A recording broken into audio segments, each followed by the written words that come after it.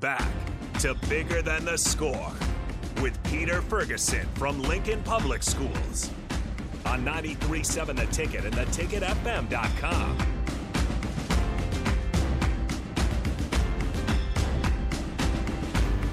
All right, welcome back to 93.7 The Ticket. This is Bigger Than the Score. I'm Peter Ferguson with Peter Ferguson BHS LLC. Joined here on the board with Harrison. We kind of just chopped it up a little bit earlier and kind of talked about the playoffs. Again, congratulations to the graduates. I know UNL had theirs, a couple other institutions, but tis the season. And with that being said, we're looking forward to. We've got one graduate in studio today. But if you want to join the conversation, Harrison, can you tell them how they can go ahead and shoot some affirmations or kind of get involved? Yeah, absolutely. You guys can comment on any of our streams, whether that's Facebook, YouTube, Twitch, and Twitter. Just search 93.7 The Ticket. It should pull up for you. And again, if you're listening on the FM airwaves, Starter Heyman text line 402-464-5685 and Allo channel 951. And again, you can just use that Starter Heyman text line number 402-464-5685 if you do want to join in the conversation. Awesome. And so, we're going to get right into it. We've got a scholar. It was funny because right before he got on air, he says, "Do you still want me to call you?" I'm going to let you say, "Do you still want me to call you Mr. Pete?" And I said, do what you feel comfortable. But until you get out of high school, Mr. Pete will be just fine. But scholar Stephen Alvarez, and just, again, we kind of hyped him up before, a phenomenal individual. But, hey, thanks for being here this morning, Stephen. Appreciate it. Thank you for inviting me to your show. No problem. Well, hey, Stephen, we're going to start off by you maybe just telling us a little bit about you. Have you always lived in Lincoln? Kind of where have you gone to school? And kind of get into it that way. I was born in Lincoln, Nebraska. My parents are immigrants from Mexico. They moved here for a better life, and that allowed me to expand my education opportunities here.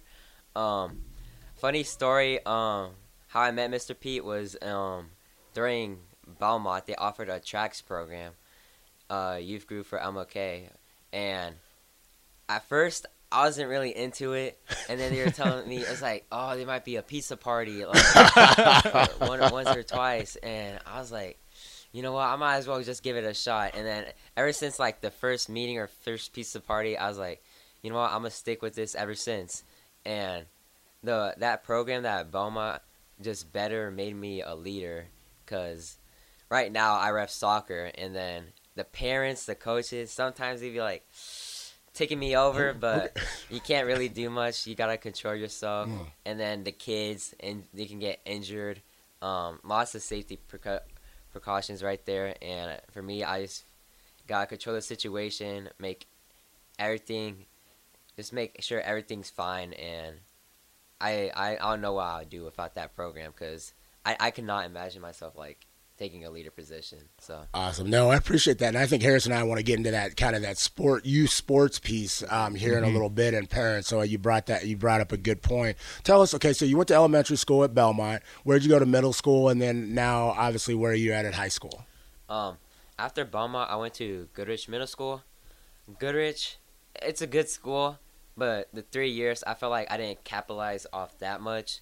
So my 3 years there, it was just 6th grade, just academics and sports, 7th and 8th grade, and it wasn't too much, because like the middle school is like the middle child, like maybe not too much attention. Like elementary is like it grew you up as an individual, and in high school you're just gonna finish off strong. But there's still college out there for me though, in which I think I'm a plan. I go to North Star High School, and I think I'm going to major in architecture at UNL this fall. So Wow, awesome. Well, pre-congratulations, because I know this is finals week in Lincoln Public Schools, and so give us a little insight. Do you have any finals, or is it kind of easy sailing, or what do you got? What do you got left to tie up to walk out the doors and walk across the stage at Pinnacle Bank on? And now, are you Saturday or Sunday? Friday. Friday, like at 6. Friday. Okay, wow. So what do you got left on the docket? In reality, I don't think too much. I only have like he didn't want to put anybody on blast. We've got we've got a very intense final that we've got to study for and make sure we have happen. I only take like 5 classes, but I don't really count them as classes, because two of them is AP Spanish and AP GoPro. Those are like the only classes that I kind of take seriously. And then the other 3 is like pottery, team sports, and then physics because you can like retake any test. Wait a minute. He said pottery, team sports, Harrison, and then he goes, yeah, the other one's just physics. Yeah, like you just rolled into that, and that just happens. Yeah, that's a little tougher one. That might be one that I just roll into. I took that one in high school, and that was one that was a stressor for me at the end of the day there. I took physics for the non-major in college during our interim. It's like their J term here, just because I was a communications major, and I was just like, so when you said physics, I was just like, oh, I didn't even know that existed until I got into college. So you talked a little bit about your journey, and I loved how you kind of put forward and articulated some of the components that you took advantage of in elementary, maybe not so much in middle school, and then in high school. So what have you been involved with during kind of your high school time that has kind of helped propel you to kind of that next step? Starting freshman year at North Star, I was enrolled in, I would say, 2 clubs, which was I barely attended Key Club. It's just like I was usually in the Boys and Girls Club, just sitting there because I needed a ride, and my parents didn't want to pick up at that 3 p.m. hour traffic. It's crazy at North Star. Like I don't know what goes on during that parking lot, but it's a different story. Well, we'll talk to traffic enforcement at Lincoln Public Schools for you. Yeah, it's just I was enrolled in Key Club, Kaleidoscope Club, and my other club differentiate, which was Lincoln Latino Leaders. Okay. And that's a good program because I just stuck with that program ever since COVID happened. And then speaking of COVID, I'll say that was like my wake up call because I only had like two clubs, wasn't involved, wasn't into school that much.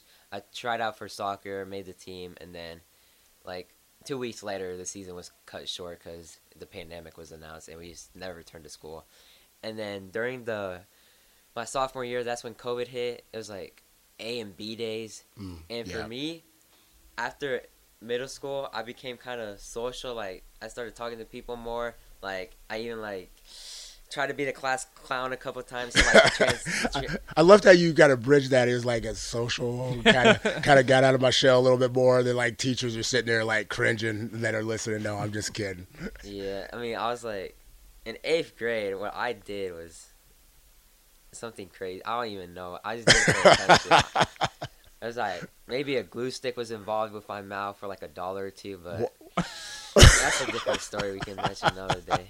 But after like COVID, sophomore year, there's A and B days. Right. All my friends attended B days. Okay. And then I was at A days. I barely talked to anybody. So it was like it was just so strange for me to like be quiet. And like third quarter was when all the students could come back. Right. Like the end of third quarter, all the students could come back. And then even like some of my friends were like, you're like kind of quiet. And I was like, yeah. I was like, because I didn't know anyone. I was like, I don't know. Even with the mask, like when I talked, it was muffled. And I was like, I just didn't know that year. I was like, yeah, I just wasn't being myself or anything. And I didn't try out a sport that. No, I didn't try out for a sport that year, I believe. And then after that, I didn't go outside. I didn't have like no booster, so like, cause my parents were like kind of scared of the shot. And then once I got the shot, I had like a normal summer for once, my junior year. And during that summer, I volunteered with Lincoln Latino Leaders, their summer program. I was involved in that, where it was like helping them like just maintaining the kids. It was middle schoolers and high schoolers, but the middle schoolers were crazy. See, look, I love how you kind of reference the fact of what you did, so you had some insight. So when you saw glue sticks, you were just like, no, on all that. Hey, you mentioned a little bit about your family. Tell us who's kind of in your group, who's your family, and give them a shout out if you want to by name.